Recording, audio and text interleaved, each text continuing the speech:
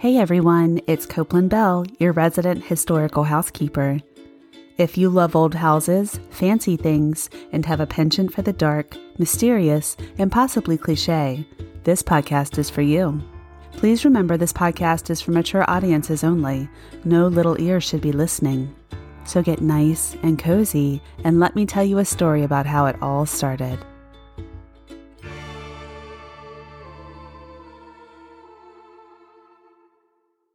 I've always loved the finer things in life. However, I've never lived with the finer things in life. My grandmother described it as a champagne taste on a beer budget, and that description suits me to a T. I grew up in the cookie-cutter suburbs where Edward Scissorhands could have been filmed. But in my dreams, I've always wanted to live in an old house. I binge HGTV real estate shows and scroll Instagram endlessly, stalking for the love of old houses. Those ancient, gorgeous beauties with oak doors, creaking yet artfully restored floorboards, and butler's pantries the size of my kitchen. The ones that you look at and think, that house has a story. I've never had much money. I appreciate things like Aldi wine and grocery store sushi. To relax, I've always loved taking longer drives through the fancier parts of town. You know the ones where there are enormous homes with perfectly manicured lawns. I had a job cleaning houses for a company that will remain nameless, but you'd know it if you heard it. I found out pretty quickly that I enjoyed cleaning homes. I mean, really, there is nothing more satisfying than listening to true crime podcasts while taking a house from messy to orderly with a little hard work. And call me weird, but vacuuming is cathartic. Seeing a gross, messy floor become clean and sparkling? Well, that is nirvana to me. However, making $8.50 an hour was hell on earth. After a while of barely scraping by and feeling frustrated with life, I had one of those days. You know the kind, where you just need to get out of your own head for a bit.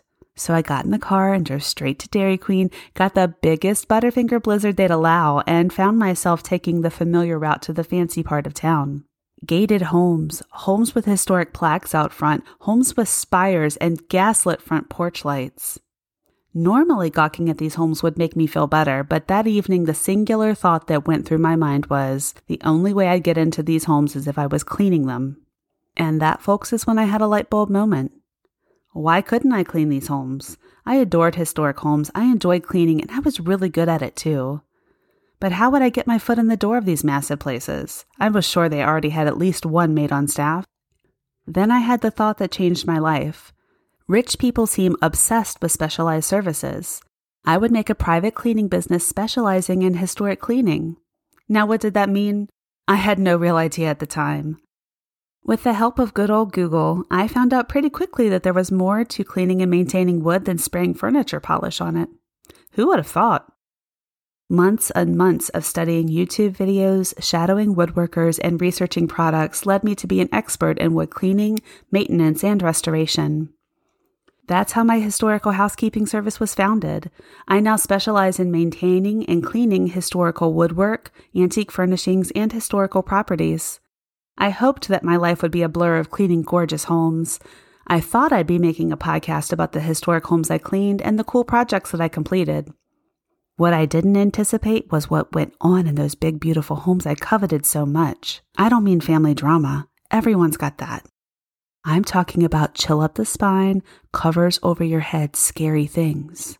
Things that go bump in the night, well, they can make you jump in broad daylight too.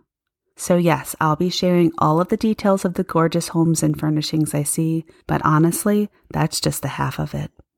Because I now have a front row seat, not only to decadence and architectural beauty, but also every cold chill, whisper, and shadow that just can't quite be explained.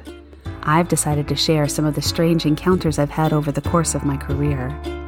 So why don't you join me while I polish and scream?